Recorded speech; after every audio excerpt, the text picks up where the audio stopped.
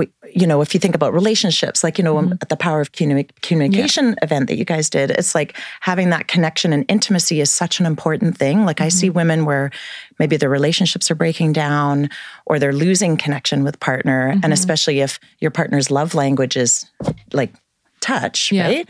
That it is figuring out how to carve that time out so that you can feel relaxed, right? Yeah. Because that's super common, like especially parents with like new babies or like little ones where I have parents, they're like, even if it's an infant beside them, they're like, oh, I don't want the infant to see me having sex. I'm like, they're not gonna know what you're doing. Yeah.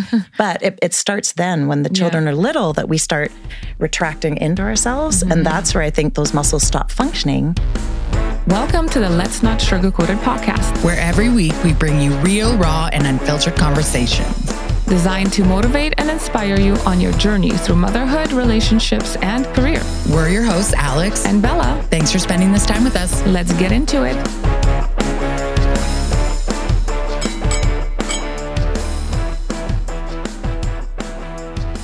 Welcome. Today, we are talking all about the pelvic floor.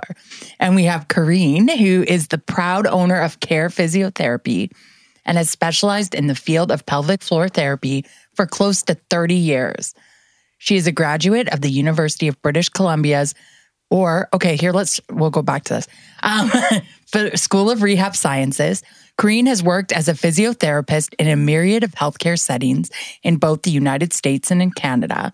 She has taken numerous postgraduate courses focusing on women's health, men's health, pelvic floor dysfunction, and orthopedic manual therapy. Corinne frequently lectures on many topics, including pelvic pain, male and female incontinence, core strengthening, and injuries related to pregnancy and male and female sexual dysfunction. Welcome, Corinne. Welcome. Thank you. Yes. Okay, what I was going to say, because I totally digressed there, was UBC. Yeah. So you went there. Yes. So did I. So the funny thing is that people make fun of me here in the Okanagan, and who didn't go to UBC, they always know you went there, especially on the Vancouver campus, because you blend, like you say it like the paper they have there, like UBSSEY, like UBC, instead of here, they use all the letters and they say UBC. And they say UBCO, they pronounce it all. So I wondered what you said. I say UBC. Yeah, exactly. Like Vancouver. So there, whoever didn't believe me, it's a thing. And Corinne went there 30 years ago. She believes. Yeah. Okay, thanks. So anyway, welcome. Tell us about your pelvic floorness. Well, again, I could go, you guys can rein me in if I go on and on. But essentially the pelvic floor affects men and women. And I'm passionate about it because it's like the root of our pleasure. Mm-hmm.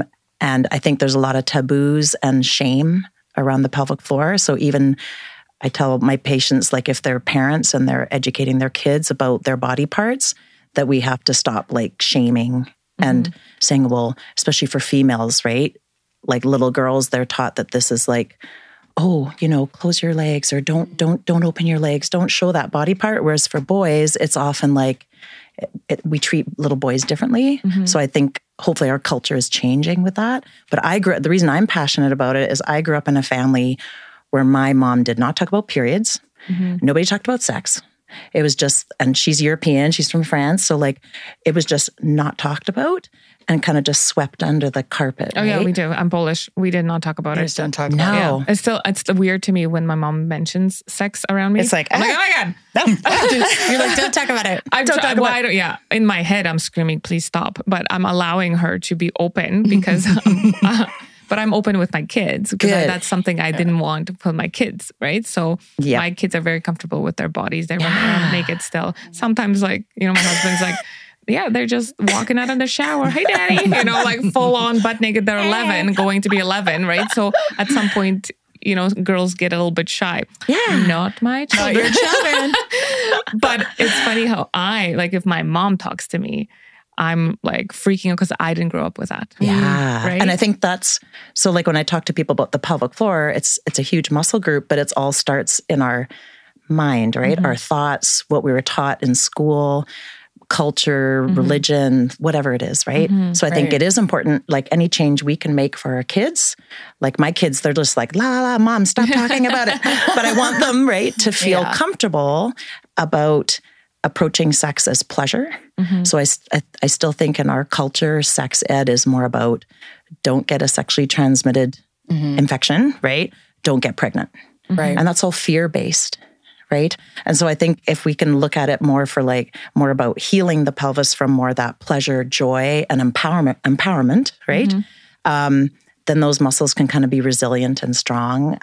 So I treat a lot of patients that at different parts of the lifespan. So earlier we were talking about having a baby, right? So I treat lots of patients who maybe have just become pregnant, and I help their pelvic floor muscles be optimized throughout their pregnancy so they don't get a lot of back pain, SI pain, and then for the birth. Right. And then I treat a lot of patients after they've had babies because maybe they're leaking urine or fecal matter. So nobody talks about women leaking poop, but that happens sometimes, right? That women are and nobody wants to talk about that. So again, there's a lot of shame and stigma with that. So if you think about the pelvic floor muscles, and I don't know if you guys can see it there, but it's not just for bowel bladder health, it's for sexual health, right? Right. And also it's one of our most important core muscles. So for men too, if those muscles aren't functioning properly, then the spine can't be optimally supported. And for women too, I treat a lot of women whose organs have come are falling down or have descended, prolapse.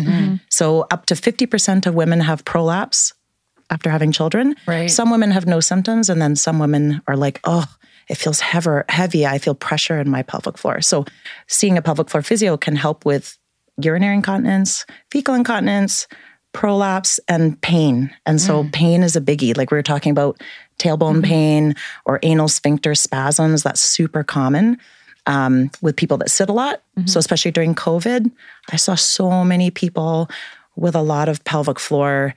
And that could be like pain in their perineum. It could be vaginal pain for men. It could be testicle pain, scrotal pain, tailbone pain, any pain in their undercarriage. And often that gets misdiagnosed. Which is tragic, and it's debilitating. And shame again, right? Like if you have pain in your private parts, it's really hard for people to go to a doctor and say, can you help me? Like people feel ashamed, and then sometimes they don't go and the pain gets worse. Right. And during COVID, I think the reason I saw a lot of that too, these muscles are the first muscle group that tighten when we're scared. So even an animal, if it's being chased by a grizzly bear, it'll tuck its tail, right? So an animal like a little puppy dog or a kitty, right? If it's scared, it tucks its tail. And the reason it does that is so it's going to close all these sphincters off so it can get away from the grizzly bear, right? So even if we're being chased by a grizzly bear, you're not going to stop to poo or pee in the forest or have sex or have a baby. So even for women in birth, it's super important not only that they can relax those muscles, but get out of that fight, flight, freeze. So there's a huge emotional component to the pelvic floor. So I think there's like layers to it, right? And again, if those muscles can't squeeze and let go, then they're not going to have like pleasure for orgasm, right? So we're talking about orgasms. Oh yeah, we're just chomping at it's like, woo! And there's so many women that I treat that have said they've never had an orgasm. Right.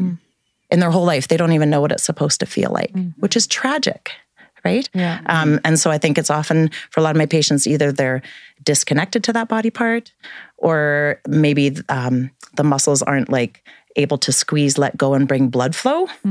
So we were talking about this earlier, right? That the clitoris has these parts that are erectile tissue. So just like the penis. So when we're in utero, before we become a boy or girl, the penis and the clitoris are the same embryological tissue. Right. Same, right? So it's just for men and little boys, they can see that body part and they can connect to it because it is outside their body. But for women, all we see is just that little tip, just that little nub. But there's so much more of the erectile tissue is actually, so if that's the urethra, this actually is like underneath the labia. So it kind of goes like that. So alongside the vaginal opening, if we put something in the vagina, like a finger or a toy or penis, whatever goes in there, right? It's more these erectile bulbs puffing up that give you the ability to feel sensation. So when these guys don't get erect, that's where some women are like, you know what? I don't feel orgasm, but else I don't even really feel if something's in there. Right? So it's not just the muscles, it's more, is this, can the clitoris actually get aroused and have sensation? Because that's where all the nerve endings are. So can someone bring that back? Like say it doesn't work or something? Totally. Yeah. Yeah. Well, that's what I do with a lot of patients. That's what I do with a lot of patients. Well, just because like, I'm so curious because come on. But from my previous relationship before I got married, sex was completely different than what it is now with my husband. But even like turning 40, it's even more different. You know, I'm able to actually have multiple orgasms. That's amazing. When I didn't before, right? The problem I would say I have is because I've had so much trauma down there because we did in vitro. I did a lot before we got pregnant. I had a lot of surgeries. I had a lot of, poking and prodding and stuff done. And then I got pregnant, had a bad pregnancy because I was pregnant with twins. And then I had a C-section. And then just last October, I had a hysterectomy. So it's a lot. It's a lot. Yeah. So relaxing for me is hard. I always tell my husband, be gentle because I'm a virgin. Because it feels like I'm so tense at the beginning.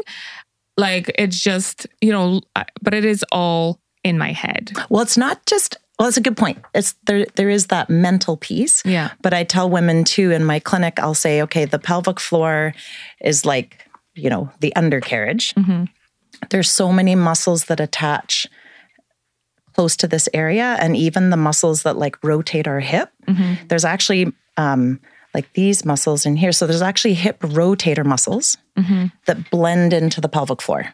So I treat tons of patients, for example, horseback riders, people that have done ballet, gymnastics, figure skating, that have been taught to clench. Mm-hmm. So sometimes it's not just in your head, it's movement patterns that we've had from certain sports. So it's me teaching, making sure muscles on the outside and on the inside can all work as a team. And then our diaphragm, the muscle we use to breathe, works with the pelvic floor like a piston. Mm-hmm. So in a state of anxiety, stress, trauma, I have so many clients that have had different, whether it's birth trauma, surgeries, sadly, sexual trauma, right? Those muscles will do anything to protect us, right?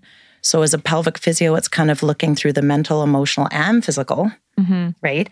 And peeling those layers. So it's not just in our head at all.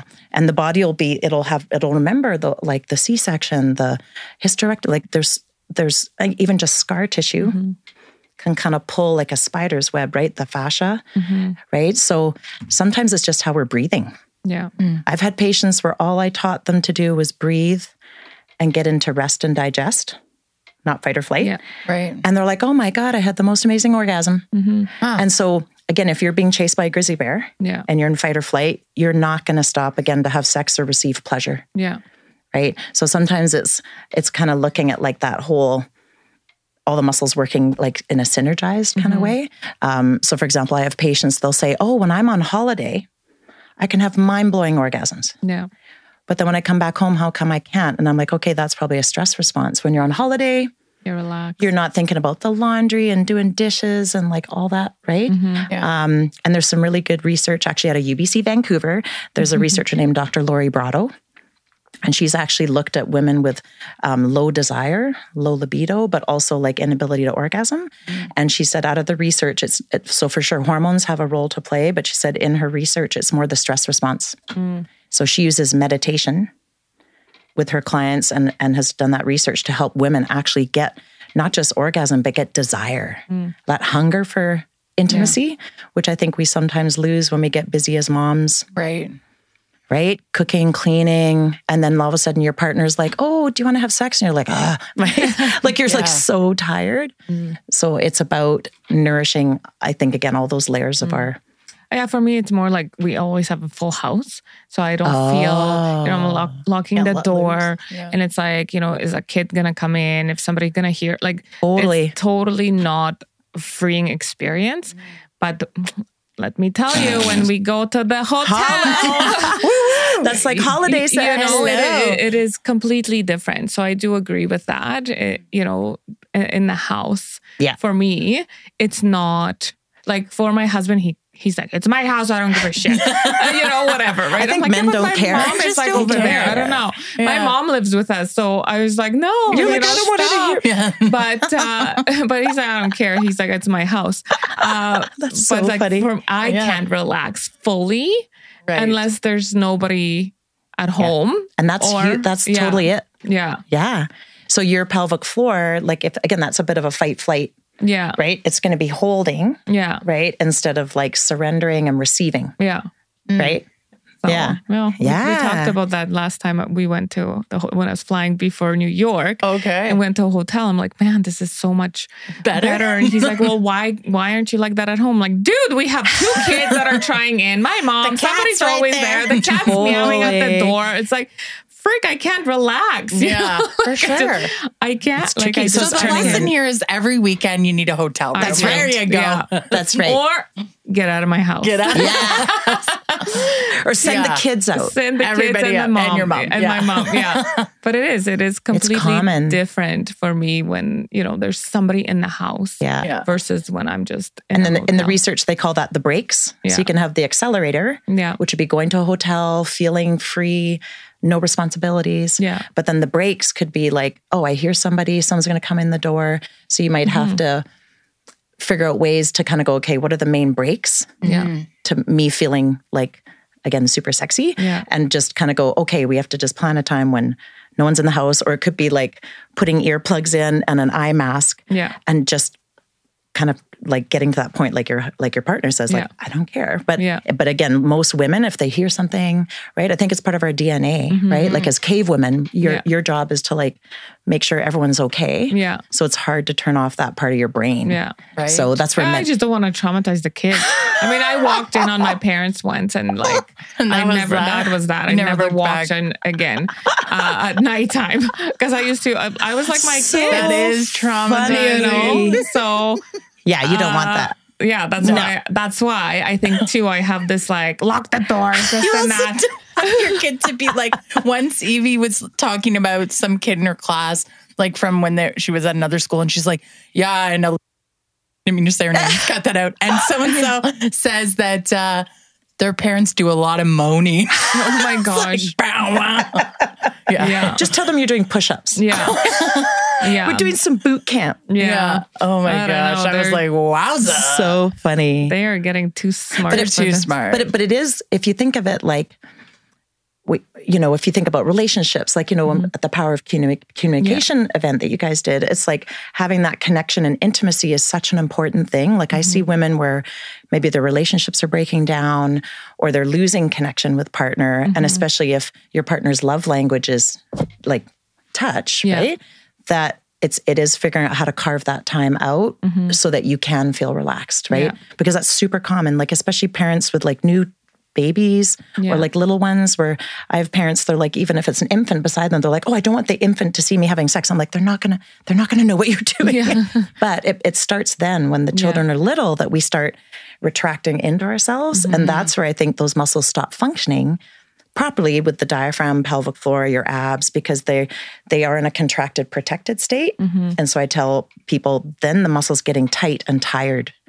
So I have women where they'll leak urine, sometimes because the muscles are too tight and so in such a protective state from whatever it is, sports or posture. And they're the ones that actually are leaking. So it's not only that these muscles are quote unquote loose, it's that they're not able to move through a full range of motion. So if you take an arm muscle or a leg muscle, it can only work properly if it can move properly. Yeah. But you take any muscle, even your jaw, and if you clench it long enough, it's going to start causing pain, but actually it'll stop like working properly, right? Yeah. Like you'll forget how to be able to let it go. Yeah. And so that's kind of where that can all like become a habit. So again, I like today we're talking more about women, but I treat lots of men. They have the exact same issues because we live in a stressful culture and we sit a lot. Yeah. Right. Yeah. So that's what makes our hips and butt muscles like tight. And then all of a sudden the poor pelvic floor gets taken along with it. Yeah. Right. Yeah. So I'd say it's not just about the pelvic floor. It's kind of about all those muscles that work together. But again, like postures we have. So lots of my patients, I'm like, I want to know what posture you have at home. I want to know how you're lifting, how are you carrying your baby? And sometimes just changing those little things. They're like, oh, my tailbone doesn't hurt anymore. Yeah. Or I don't have prolapse anymore because I'm not like holding my breath all day. Yeah. Yeah. Right. Yeah. So do you like, going back to like the men piece? Because as women, we talk about this a lot. Yeah. Do you have a lot of like male clients? I have a ton. In? Yeah. What's the age range? You know what it ranges is like late teens. Yeah. To all the like through their 80s, 90s. So the younger guys, like for example, let's say I treat a lot of guys, maybe if they're at like UBC Okanagan. So let's say kids that are at school, intense stress. So let's say maybe they're studying, they're writing papers, then exams hit, and they're just so tight in their body, but also they're not getting out for exercise because they're just pounding away on the papers. And so what I see with those male patients is often they'll go to the health clinic and immediately they're often misdiagnosed, or the doctor usually says, oh, you probably just have an STI.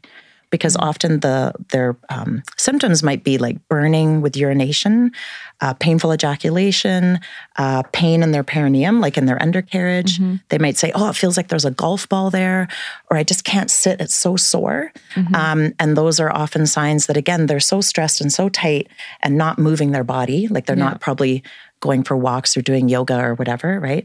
So that's where I see the younger guys. And then I treat lots of like accountants, financial planners, people with a lot of stress, or again, their tax season, they're sitting and just so much stress. Same thing. They'll say, oh no, now I have post-void dribble, and again, that's often the muscles are tight and they're not fully letting go. And then my older male clients, maybe I treat a lot of men that have had prostate cancer, which is really sad.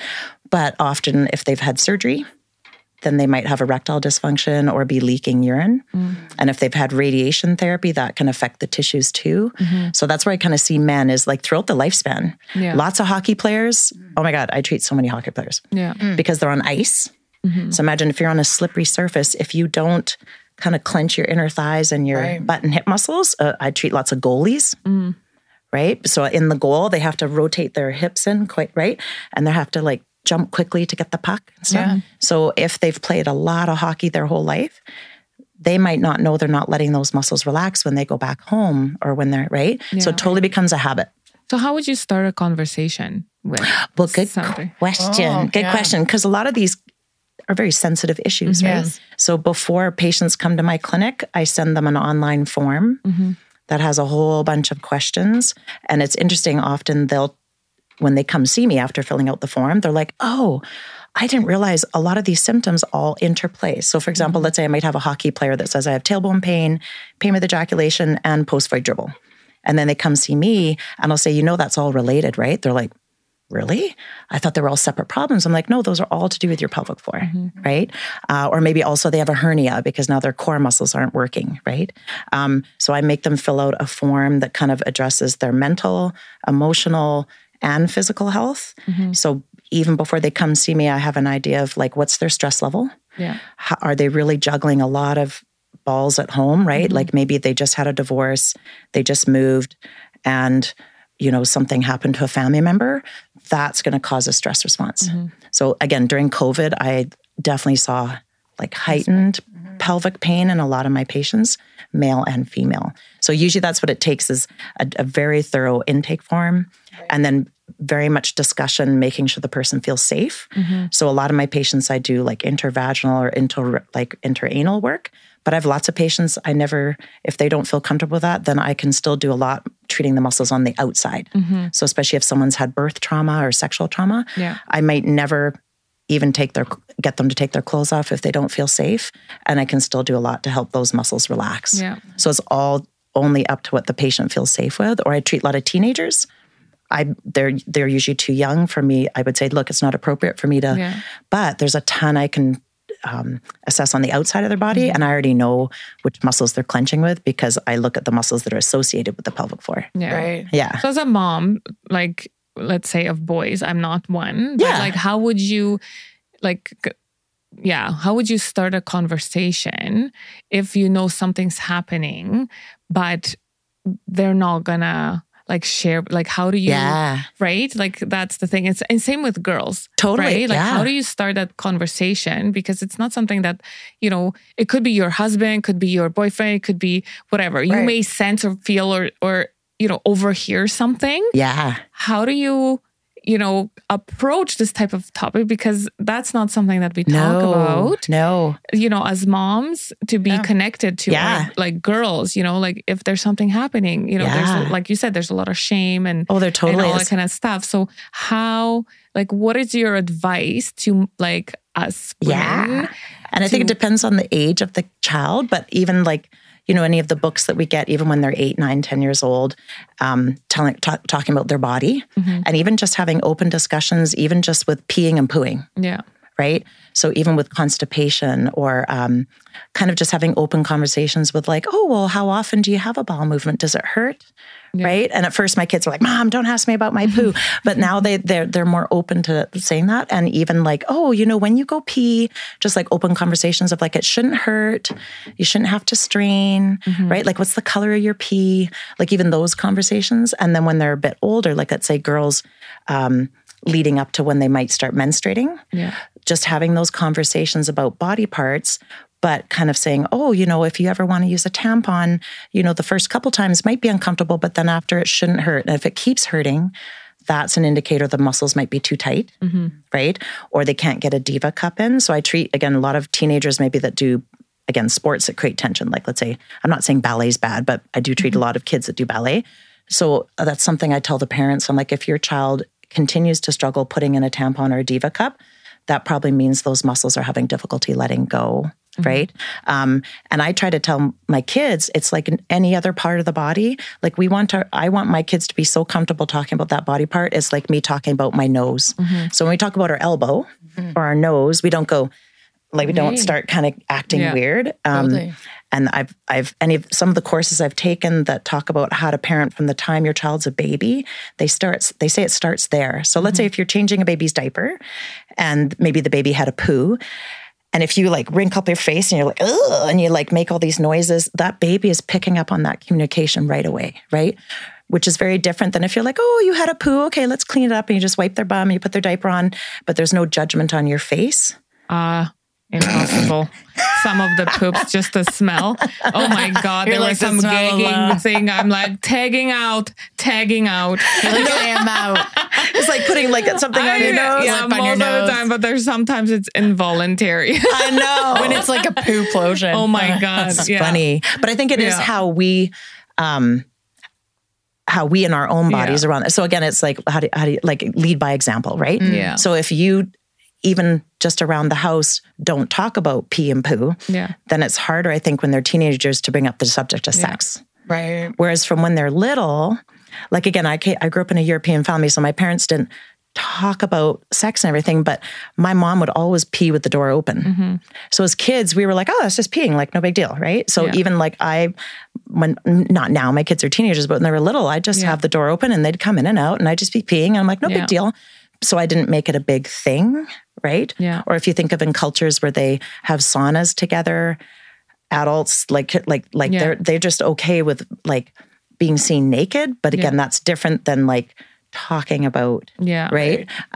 So I think it's how we as parents talk to each other, or in families, how we talk about it, as how the kids pick up on it. But if as soon as the subject of anything down here comes up, and if parents go, shh, don't talk about that in front of the kids, then the kids are going to go, oh, there must be something shameful about that. Maybe I shouldn't talk about that. Kind of. So I think, again, using images like in books and saying, oh, this group of muscles is no different than your arm or your leg. Yeah. Right? It should be able to let go. It should be able to tighten. It's the same muscle group. You just can't see it.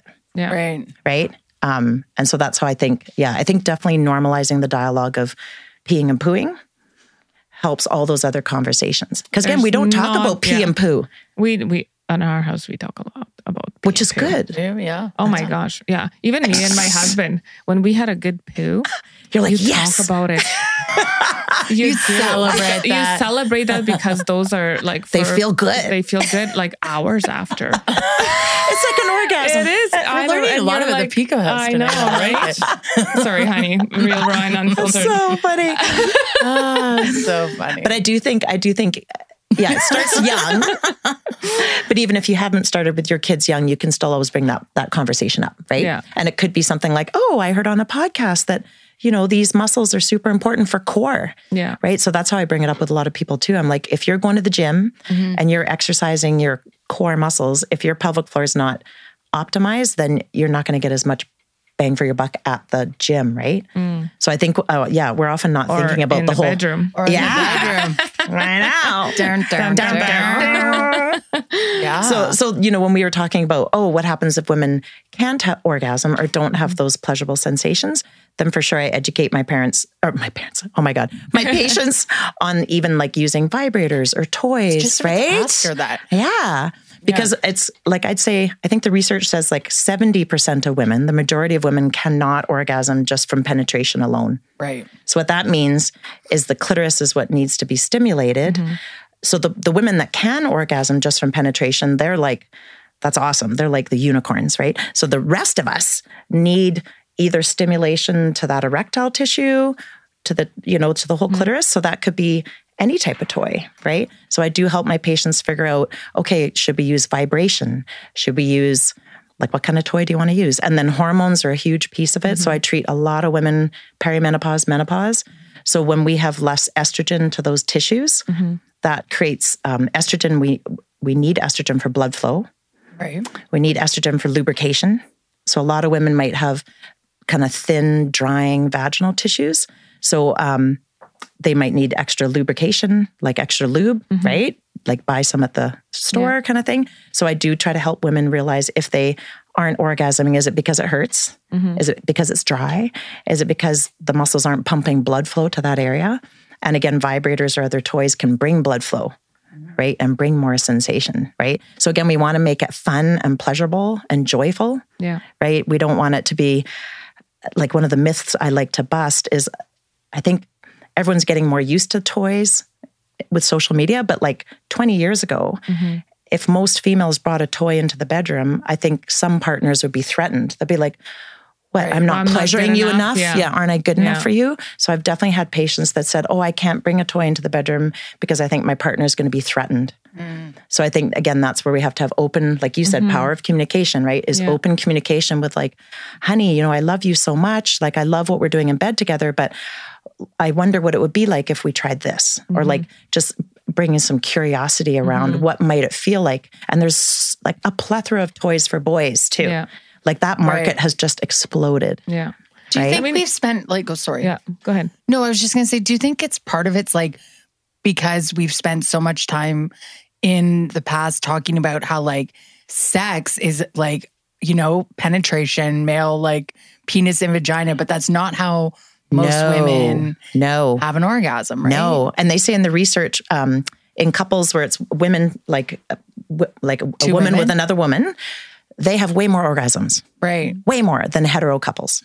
So when you put like a man and a woman together, the amount that the woman can orgasm compared to couples that are two females, the females have it down because they understand each other's bodies, right? Yeah. So again, it's okay to use whatever penetration people want to, but if the clitoris isn't either being like aroused ahead of time, right, or during, or making sure the female maybe gets to have an orgasm first and then, right, but just making sure that women aren't faking it, because I see so many women where they're like, they just struggle to have an orgasm. They're like, it's taking too long, or I just can't get there. I'm just going to fake an orgasm so I can just. So many times where it's just common. Like, I want to be done. Yeah, I just want to go to bed. I just want to go to bed. Okay, yay! Like, that was awesome.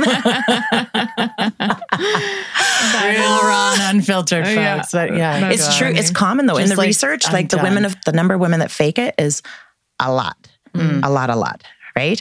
But then the more we fake it, then the more the partner doesn't know how to pleasure us because they think they're doing a good job. They're like, oh, she liked it when I did that. Right. And then it becomes this like vicious circle. Yeah. I sent some pamphlets to Lee. Only because after my hysterectomy, I'm like, after the hysterectomy, I had a lot of fear around. Yeah. Right? Because there was a lot of healing that needed to go and stuff like that. So we couldn't do the same things at the beginning that we could. But then it was like maybe he's thinking I don't like it or whatever. Yeah. So, it was kind of harder for me to talk about it. So I'm just like, I'm just gonna like research a couple things, what I need him to read. I'm like, babe, I'm gonna send you a couple articles because this is what's happening with my body right now. I'm having a hard time relaxing. So, like we did need to use more lube. Yeah. Because I'm like, I was so afraid that things are going to tear and pop and whatever. And I did have infection after my hysterectomy. So I was like, I still wanted to, but in a different way. Yeah. Totally. So we needed to make adjustments, and he was totally, open and whatever. Right. But it was more for me because I didn't want to make him feel like, I don't want to, or if he's doing something wrong, or, but so I just send him. I just here's a couple of things. But that's a good way to do it. That is a good way. That's a good way to do it. And have a read. Yeah, and let's talk about it. Let's get talking about it. That's great. And I tell patients too that if you're going to have that discussion, it's better to do it with a cup of coffee in the kitchen. Yeah. Not in the bedroom when you're about to have sex. Because then there's it's just like a more of a added pressure, emotional, kind of. But I treat lots of women after hysterectomy, after C-section, right? Because there's scar tissue. It's like figuring out your new body. And also I call it the ergonomics of sex. Yeah. So just like if I came and assessed like a computer situation and posture, I help my patients figure out what postures their pelvic floor can relax in. Yeah. So I'll vaginally test them and put their legs in different positions, like maybe have their legs into some pillows or have legs over partner's shoulders. And all of a sudden I can feel their muscles relax. So because those pelvic floor muscles work with your hip and your butt muscles, if your hip muscles aren't relaxed, like if you're trying to like support your legs, your pelvic floor can't let go. So if you put that on top of a surgery, it's like double whammy, right? Yeah. So sometimes it's figuring out what position, or using pillows under the bum, or side lying, or like, there's lots of different positions, right? But it's figuring out what works best for that person postpartum, after surgery, maybe after a hip replacement. I have lots of elderly patients. So like, oh, my partner can't do that because he had a hip replacement. I'm like, that's okay. There's like 1,000 other positions we can explore, right? And again, that sex does not have to include penetration. Yeah. Right. There's lots of ways to have great intimacy with a partner. And again, like you said, power of communication is like, let's create time where we get to connect. It doesn't have to be penis and vagina sex, right? Yeah. It could be you both have a sensual massage, or you both masturbate, or you watch an erotic movie together, or you fantasize, or you like role play. Like there's so many different ways to get the brain and the body where it becomes fun and exciting, right? Like that's what sex is supposed to be. It's not supposed to be like, it's Thursday. This is what time. This is what time we have sex. Let's get it over with. Like that's like that's not how we want to live lives. Because like I really did enjoy. We did one thing one time. Whoa! She's like, what was it? No, it was not. No, it was just I wanted to experience the whole, closing your eyes and the touch. Okay. Right. So we sat facing each other, and all we did was, touch the head, whatever. It wasn't all about like, let's get it.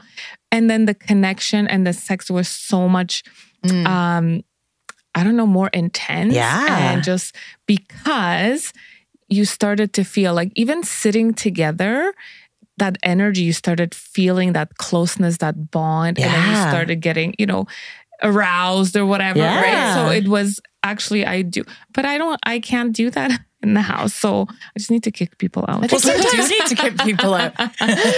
Sometimes it's even like, kind of like in tantric yoga or tantric sex is, let's say if you and your partner were sitting back to back, so sitting facing away from each other and breathing together. So like just noticing the breath together, right? And then maybe if it's turning around facing eye to eye, and maybe you build up that energy, and then you go, okay, we're going to let that sexual energy just simmer, and now we're going to go have dinner. And then we're going to da-da-da-da-da. And then you let that energy build. So that's the idea of tantric sex, right? Is it's not supposed to just be 5 minutes, wham, bam, boom, boom, right? You're supposed to breathe, sometimes move together. 5 minutes, boom, boom. Because and sometimes that's okay. Sometimes it comes and it's like literally. Like, wow. And but then like there's more, right? Yeah. So, but I've like, again, I in my 40s, I don't know, I've discovered like the multiple orgasm thing. That's amazing. And it's really working for me. It's really doing it for you. That's pretty awesome. You know, that's good. And I think that's common as we get older. Yeah. Like I would say that for myself too, compared to my 20-year-old self. Yeah. My 20-year-old self was just faking orgasms all the time because I didn't feel anything. I didn't feel connected. I was like, what's this all about? Like I might like, it didn't feel like my clit was alive. Right. And I think it wasn't until I had children and felt more like female and then felt like I had more wisdom to kind of say what I wanted in the bedroom. Mm-hmm. So I think that's where as women get older, I think we're less afraid to say what we want. Yeah, right. Versus when you're 18, 19, 20, right? You're like, oh, I don't want to make that, I don't want to upset that person. Like, I think you're more comfortable with your body, and it's not all about like as in the 20s, it's all show. Yes. You're like there to make sure that they have the pleasure. You know, it's not about you. No. It's all about them. At least that's and then how like, it was. And, you know, and then you're just like, fuck it. It's your turn. It's my turn. I'm not doing this anymore. And I'm going to think about me. And I mean, it's been phenomenal. Like, it's just, And I do think women are more empowered. Again, if I think when I was in my 20s, I would have kind of, I bring condoms on a date, let's say, but I'd be apprehensive to bring them out. Whereas now, the 20-somethings now, they're like, oh yeah, I bring the condoms, I bring my sex toy. Like, so I think younger women now are more empowered to be like, no, I want to have fun in the bedroom. And because of being able to order stuff on the internet, right? So I think it is good women are say no. Both parties should have pleasure, whatever that looks like, whatever gender, whatever the relationship is, right? That we want it to be fun and again have that emotional connection, kind of, right? And sometimes not have the emotional connection. You might just be having solo sex. So I tell that to my patients too. Like sex does not have to include another person, right? So I think when we're really good at having solo sex with ourselves, that's what makes us even more able to have it with another partner. And that's what I do a lot with my patients. I'm like, look, if you don't know what brings yourself pleasure, it's really hard to explain it to a partner. Yeah. Right. And so like you said, with your partner, when you were just touching and just like exploring each other, I get my patients, even just every time you have a shower in the morning, it's just taking time to like notice, like, what does the soap feel like? Or when you have your coffee, what does it smell like? So you're just like present in your body. Yeah. Because if we don't practice it a little bit all day long, then when it comes to sexy time at night and all of a sudden you have to be in your body, you're like, oh, I haven't practiced that. I haven't practiced breathing. I haven't been, so that's where meditation and again, connecting to all the senses all day long makes for like mind-blowing sex. Yeah. Right? And just building that excitement with your partner. Because I think a lot of us were disconnected, right? Like I have a lot of patients, I'll say, what does your soap feel like in the bathroom, right? Is it slippery? Like, what does it smell like? They're like, I don't know. I've never really smelled it. And I'm like, well, you should like choose the things in your shower that bring you joy, right? Like maybe get a different shampoo that smells amazing. That's going to make you feel more embodied to maybe connect in a sensual way with someone later that day, right? So I think it's an all day thing. All day. Sex, right? Like imagine like, if you have like a date and you it's your first date with that person, all the things you do to get ready, that's what builds the excitement because you're like, oh, what am I going to wear? Yeah. And what, all the things. Whereas I think when we've been with a partner for a long time, you have to put a little bit more effort into like getting there. Yeah. Yeah. What's that book? Is it like She Comes Undone or like Come As You Are is amazing. And she tells you to stand in the mirror and like talk about your body and the parts you like about your body. Yes. So that you can get yourself eventually in the mood, because if you can't feel that you are like attractive or that then you're never going to feel that with a partner because you're always like freezing up. Yep. Big time. Right. And that in that book, she talks about those being the breaks, right? So that could be our own self-loathing, or we don't like how our boobs look after breastfeeding or our butt or whatever. Yeah, she said that'll just shut down that energy when you're trying to have sex. And again, I turned off the lights. Yeah, that's what I tell my husband when I'm not feeling it. I just turn off the lights. Turn off the lights. I need it dark. And then he listens because he knows. Like then I'm more comfortable. Yes, whether when I feel good about myself, my body, like leave the lights on, whatever. You're like, right. But when I'm like, not, I went to the gym every day this week. Yeah. You're leaving the lights on. I haven't been in the gym for a month and a half. Definitely lights off. Yeah. But I think it's true in that book. She said, figure out what your breaks are. Mm-hmm. So let's say if it's like, okay, I'm afraid someone's going to come in the door. Yeah. Then you work on locking the door, right? And then if it's like, oh, I don't like how my boobs look, then it's like, oh, maybe I'll wear a sexy negligee that covers that part I don't like. Mm. So you're removing the brakes. Right. Yeah. And then the accelerator would be like, oh, I had a nice bubble bath. I had a glass of wine. Mm-hmm. Oh, honey, put all the dishes away. Bonus, right? Yeah. So it's all those little things of turning on the accelerators and off the brakes. Right. Yeah. And then the body's like, oh, I'm open to receiving. Mm-hmm. Right. So again, it's not just, I think it's never just the pelvic floor, right? Yeah. It's like all the things connected kind of to like. It's like a holistic approach, I guess. Like everything. Darn it. You're sending me into work. I know, right? I know. I keep leaning in this chair like I'm 5. But anyway, what about like, okay, incontinence? Let's talk about that for a minute. Because I said to someone when you did that talk at Body Bar, I was like, the person beside me, I was like, you know what? Sometimes I think that I stop myself from having an orgasm because I think I'm going to pee. Yes. And is common. This a thing? It's very common. So that can be like the coordination of the muscles, right? So kind of like if you go to boot camp or something and you need the muscles to be coordinated to jump on and off a box, let's say.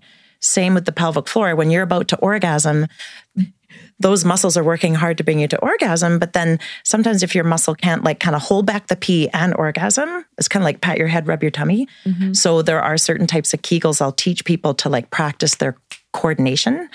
Versus, let's say, if you said, oh, my problem is I can't hold the pee as I pull up into the driveway and hold long enough to get to the front door, that might be an endurance problem, right? So just like if I was testing an arm or leg muscle at the gym, I'm always figuring out, okay, is it a coordination problem, endurance, maybe they're not letting go, and even I always joke with my patients is even if you were having intercourse and a little bit of urine leaked out, most partners don't even know because it's all like other bodily fluids happening.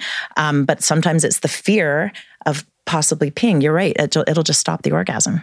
Yeah. And then it's like, oh, this is like, you're like, that was not fun. Yeah. No, but that's a common thing. Huh. Yeah. Yeah. Or like, again, this kind of might sound nasty to people, but if I have patients that have had an anal sphincter tear with a birth, they might leak fecal matter at different times where they're not wanting it to come out, even in a sexual situation, or pass gas when they don't want it to come out, right? So there can be tearing that happens like from the vagina all the way through to the anus. So then it's like now you've got fecal problems. Right. On top of the urinary ones, right? Man, being a woman it's not fair. You give birth to these babies and then it's not fair. And they ruin your boobs. I know. And they ruin your your cucaracha. Yeah. So, no, totally. No, but that's where pelvic physio can help is getting that back. And like we were saying earlier, birth prep. So I think if more women saw a pelvic physio before having the baby, then less damage occurs during the birth. So then less likelihood for incontinence and all the rest of it, right? I wish we knew more about it. I know. They didn't teach us. They don't teach you get help. Like my sister-in-law went right after and she was like, oh yeah, someone was always up in there like helping me figure out what muscle to use and stuff. Yeah. And I was like, oh, I feel like somebody should say, oh, and when you're done or before, go see a pelvic floor specialist. Yes. And I wish like a magic wand, like if there was government funding to fund that, because a lot of women don't have access to it. Let's say if they don't have extended benefits. So in France, I don't know about what it's like in Poland, but in France, I think they get 12 visits paid for right after they have the baby. And that's 12 physio visits. And it's the physio who says whether or not the person can go back to exercise, go back to running or boot camp, right? Because I think I see a lot of women fall through the gaps. Those Europeans, they really know. I know. Well, because, I know. It's just the funding is like different. care. Yeah. But you're right. It starts with the education with our kids. Yeah. Too, right? To be connected to those muscles. I think, 100%. Yeah. So you were talking about all I know about pelvic floor is Kegels. Right? Well, good question. So, yes. Yeah. So can you expand on, because you said Kegels is to help build and contract, but then when you're super tight and then what do you do to relax? Right? right? Good question. So the first thing is the breath, right? So even if you're meditating or deep breathing, so when we inhale and our rib cage expands, our pelvic floor relaxes. And then when we exhale, our diaphragm and pelvic floor kind of contract together. So there's kind of this inhale, exhale always happening with the pelvic floor. So breath is the most important thing to start with. So it could be like one nostril, like pranayama breathing. Yeah. So I'll test my patients vaginally as they breathe and figure out which breath like helps them relax the best, right? And then like definitely hip stretching. So let's say like happy baby in yoga. So a lot of hip opener kind of stretches. And then the third thing would be throughout the day, noticing if you're clenching your bum. So just like TMJ, like a lot of people clench their jaw and they don't even know they're doing it. So most of my patients with a tight pelvic floor, 9 times out of 10, they're also like have tight hip or butt muscles.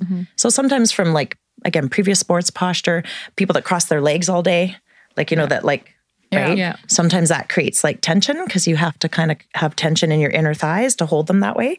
So it's sometimes me helping with the patient go through their day. And I'm like, how do you sit? Like, what kind of sports do you do? Like, what's your stress level? Right. And then that's how I teach them how to relax. So let's say if they have a weird posture at work, I look at that and then that helps those muscles let go. Right. Or asking them, like, do they stretch? Do they, right? Like, let's say for you, if it's like, oh, do you do hip stretches or, but I bet a lot of it is, like you said, the C-section, hysterectomy, and like previous, even having twins, all that. All of it. Those muscles probably learned habits of how to hold. Yeah. And then it would be like working with like a pelvic physio, just like number one, getting assessed. So then you're like, okay, like I have some patients, it's more just tension on one side. Yeah. So it might just be tension on like one side of their pelvic floor. The other side's perfect. Yeah. Right. Right. And same with my male patients too. It might just be one-sided, especially my hockey player patients, because they're always like hitting the puck one way. So one side, they're usually quite strong and the other side, So sometimes it's just an imbalance. Right? Just like if you had a tight neck muscle, like when right? Like if you had a neck muscle doing that and you just like... Yoga was like... I was just about to say, when I was doing yoga every day, I was having the best sex of my life. Yeah. Like, I swear. We were like, probably I felt my best shape because it was like Bikram's yoga every day. Yeah. So I was like in shape. I was like...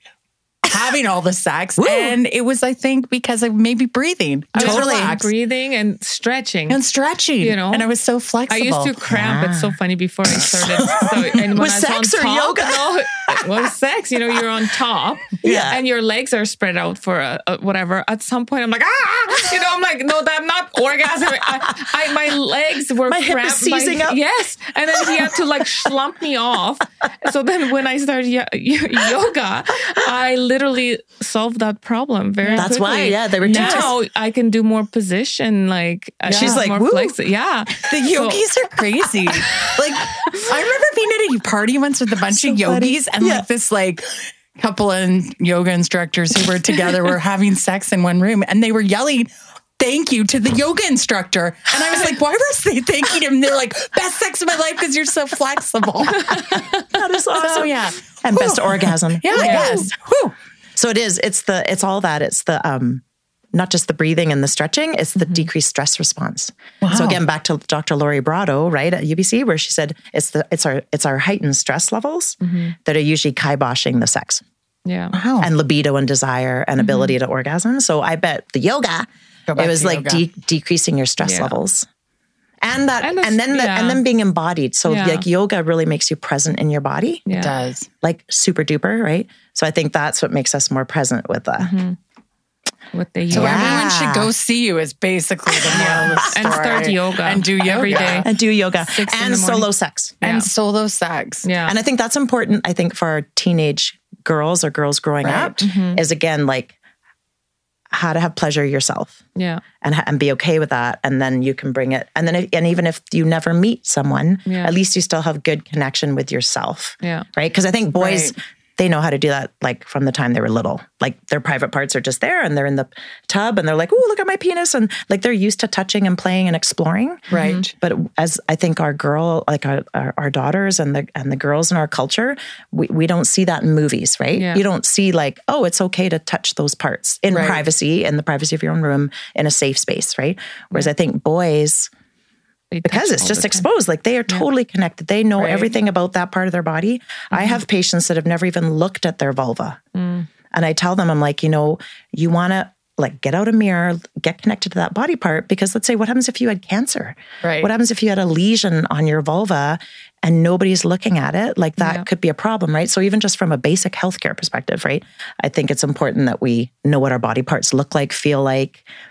Right. That makes sense. Like, if you never knew what it looked like, then you wouldn't know. No. Yeah. And then again, there's that shame again, right? Where you're like, you don't want your partner looking at it, because if you've never looked at it, you're probably not going to want the doctor or a partner or like anyone to look at it, right? Yeah. And that's important. I think when I have patients going for a pap smear, I have lots of patients that have excruciating pain during a pap smear because the muscles are tight and the doctor can't even get the speculum in. And then that's traumatic. That's me. Right? That's so traumatic. Yeah, you had that. I had that. My actual gynecologist, before I went to hysterectomy, we were going to do ablation.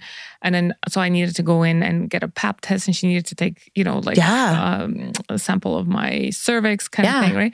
She could not my body goes into, it literally goes into shock, and I start shaking. I start crying, and I tell her, just go for it, just do it. But she didn't know me first time meeting, right? So she did ask me if I was sexually abused because the response that my body has now to all of that. Wow. That's why I'm working on that piece. Yeah. Because I did have a lot of trauma throughout the years that, I could I've had lots of patients like that where they just start like shaking or crying. My legs, my everything. And and I just push everything out.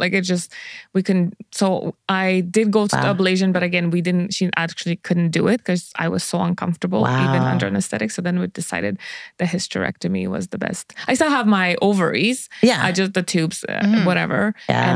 And then definitely those muscles have a habit of that's you being chased by a grizzly bear. Yeah. Yeah. Right? That's the fight, flight, freeze. Yeah. Right? So definitely there's ways of relaxing that piece. Yeah.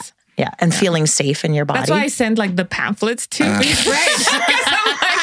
I don't want to have that reaction when we're just getting intimate or whatever, right? So they're shaking. Yeah. It's but with your partner, you probably feel safe. I do feel safe with him. Yeah. So no, that never happened, but it's still just FYI, this is what's happening because it started becoming more and more intense. The reactions to having and it kind of builds and it builds. Yeah. And I already feel anxious going in. And I'm trying to do the breathing and not feel, but as soon as I'm there and she tells me to scooch down, it's it's a trigger, and it's game over for me, and I'm all it's just So I have lots of patients where I'll give them strategies of what to do even before they scooch down. So whether it's doing happy baby, some hip openers, like you say, the deep breathing, and even having. So if I were to patent new gynecological beds.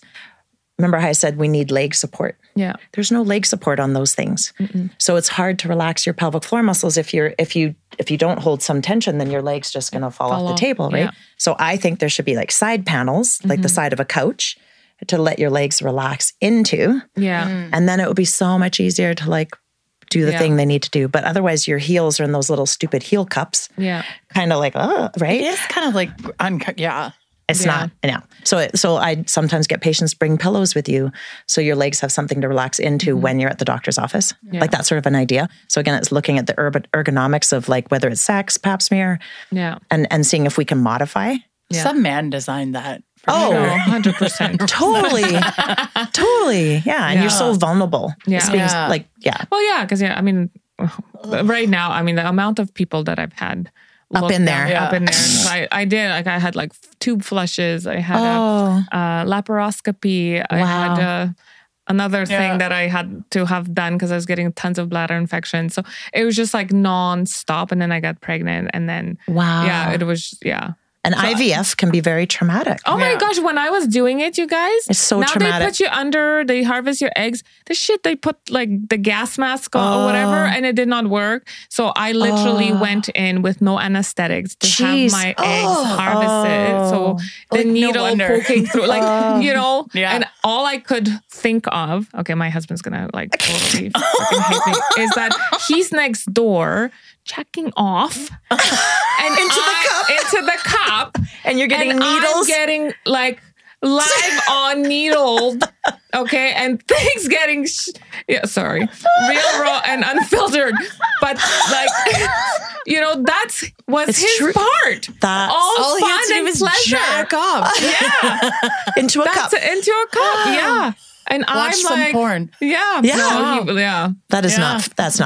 Right? No. It's so not fair. Put me under. But back then, now it's, I think, there was complaints about. But that's why I have all this trauma from like, these babies. And all the hormones they put you on. Like the whole experience is very traumatic. Yeah, 100%. Yeah. It's called C. Clomid. I was on Clomid for a long time, and they upped my dosage to 3. So I could go through all the motions in 20 minutes. 20 minutes. Jeez. One point, Lisa, please don't kill me. But that's another. But it's true. Yeah. So, but here we are. Here you are. Beautiful kids. 11 years later. Having multiple orgasms. You're I'm like, in my 40s. Let's get her done. No. I love it. So, all right. But I mean, it's like we are. Are we almost out of time? Dialed right through. Okay, I'm just pulling up some rapid fire questions. Okay. Here. Dun, dun, dun. Just give me a minute. Sorry. See, I knew it's going to And I think it's true at any age we can have awesome orgasms. Yeah. Like I have patients in their 80s, they're rocking their sex life. So that's one of the myth busters. I love that. Oh, that's a myth At any buster. age. You can still have great sex. My stepdad's mom married a guy who was like 20 years younger than her. And at the time that she remarried him, we were all like, wow, she's really old to get married. Then she lived to like 100 and something and just like rocked life. That is she amazing. Was loving life with this younger I love guy. that. So yeah, I'm sure they had great I do like old younger people men. sex. That's why my husband's younger than me by 4 years. That's cute. Yeah. Okay. Well, we usually do the rapid fire questions about parenting. So like, what is some of the best characteristics that your children have? Well, they put up with all my vagina talk. I mean, there you go. Vagina penis talk. Yeah. I would say they're just, they're very open and to my craziness, I guess. And they're sweet kids. Yeah. Nice. Yeah. And what's the most important lesson one of your kids has taught you? Or it can be all of them as a collective. I don't know how many kids you have. I have 2. They're 15 and 17. Oh, nice. The most important, I think just family and connection, right? Like, I'm sure with your kids too, right? It's just a deepening and connection that a profound love that I never thought I would ever feel, right? Which I would say most parents feel kind of, but like, I think they taught me how to love at a deeper level. Nice. Yeah, I would say. That is nice. Yeah. What is one value like that you have as a family, do you think? One family value that's really important to you? I would say joy and pleasure, right? And fun. Because when I grew up in a, typical European family, there was no fun. Right. Like I lived on a farm. My brother, my sister, and I just had to work our asses off all the time. My parents never took holidays. They just worked so hard. And so I've always tried to instill that more like time to like ski and have fun and hike and play and like connection through adventure and like activity kind of, I guess, right? Right. Yeah. Like more fun. Yeah. More fun. Yeah. That life isn't just like hard. Live now. Picking up rocks Don't all live summer. For tomorrow. Live for today. Okay. And then my last question was going to be, although you maybe answered it with that question. Yeah. Like, what is something that your parents did that you were like, I am not doing this as a parent? Like, the whole no fun business. No fun. And they were just hard workers, right? Yeah. Like I'm sure they didn't mean for us to like not have fun. But in hindsight, my siblings and I, we've talked about it. We're like, was it weird that we never had a summer off? We just did chores. Like all our friends would be off doing stuff. Yeah. And if we had friends come visit the farm, like no kids wanted to come over. Right. Because they'd be like, you pick rocks, and we're going to. So they're like, I mean, I love my parents dearly, but they just worked so hard. And I kind of feel like they never got to like have fun. Right. And when you aren't brought up having fun, I think they don't even really know what they missed. But I don't want my kids to miss that. Yeah. Oh, that's nice. Yeah. Amazing. Well, thank you for coming. And where can people find you if they want to? So probably Instagram is probably the easiest. Okay. So my business is Care Physio, but it's with a K. Yep. So KAREPHYSIO. Okay. And they can, or any other awesome pelvic physios in Kelowna. So I'm passionate about making sure wherever people live.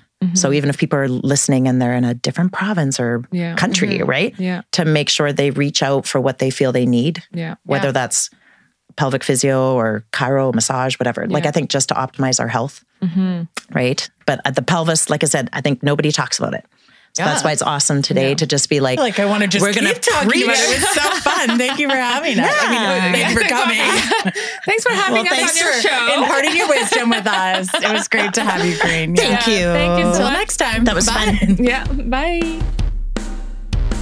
We hope you enjoyed today's episode and that you feel more empowered, moved, and inspired. Be sure to check out the show's description and follow us on social media at Let's Not Sugarcoat It Podcast on both Instagram and Facebook. Also, check out our YouTube channel where you can view and subscribe to our latest episodes. What you have to say matters, so send us your feedback and ideas on what you'd like us to talk about so we can serve you better. And remember, motherhood is a team sport.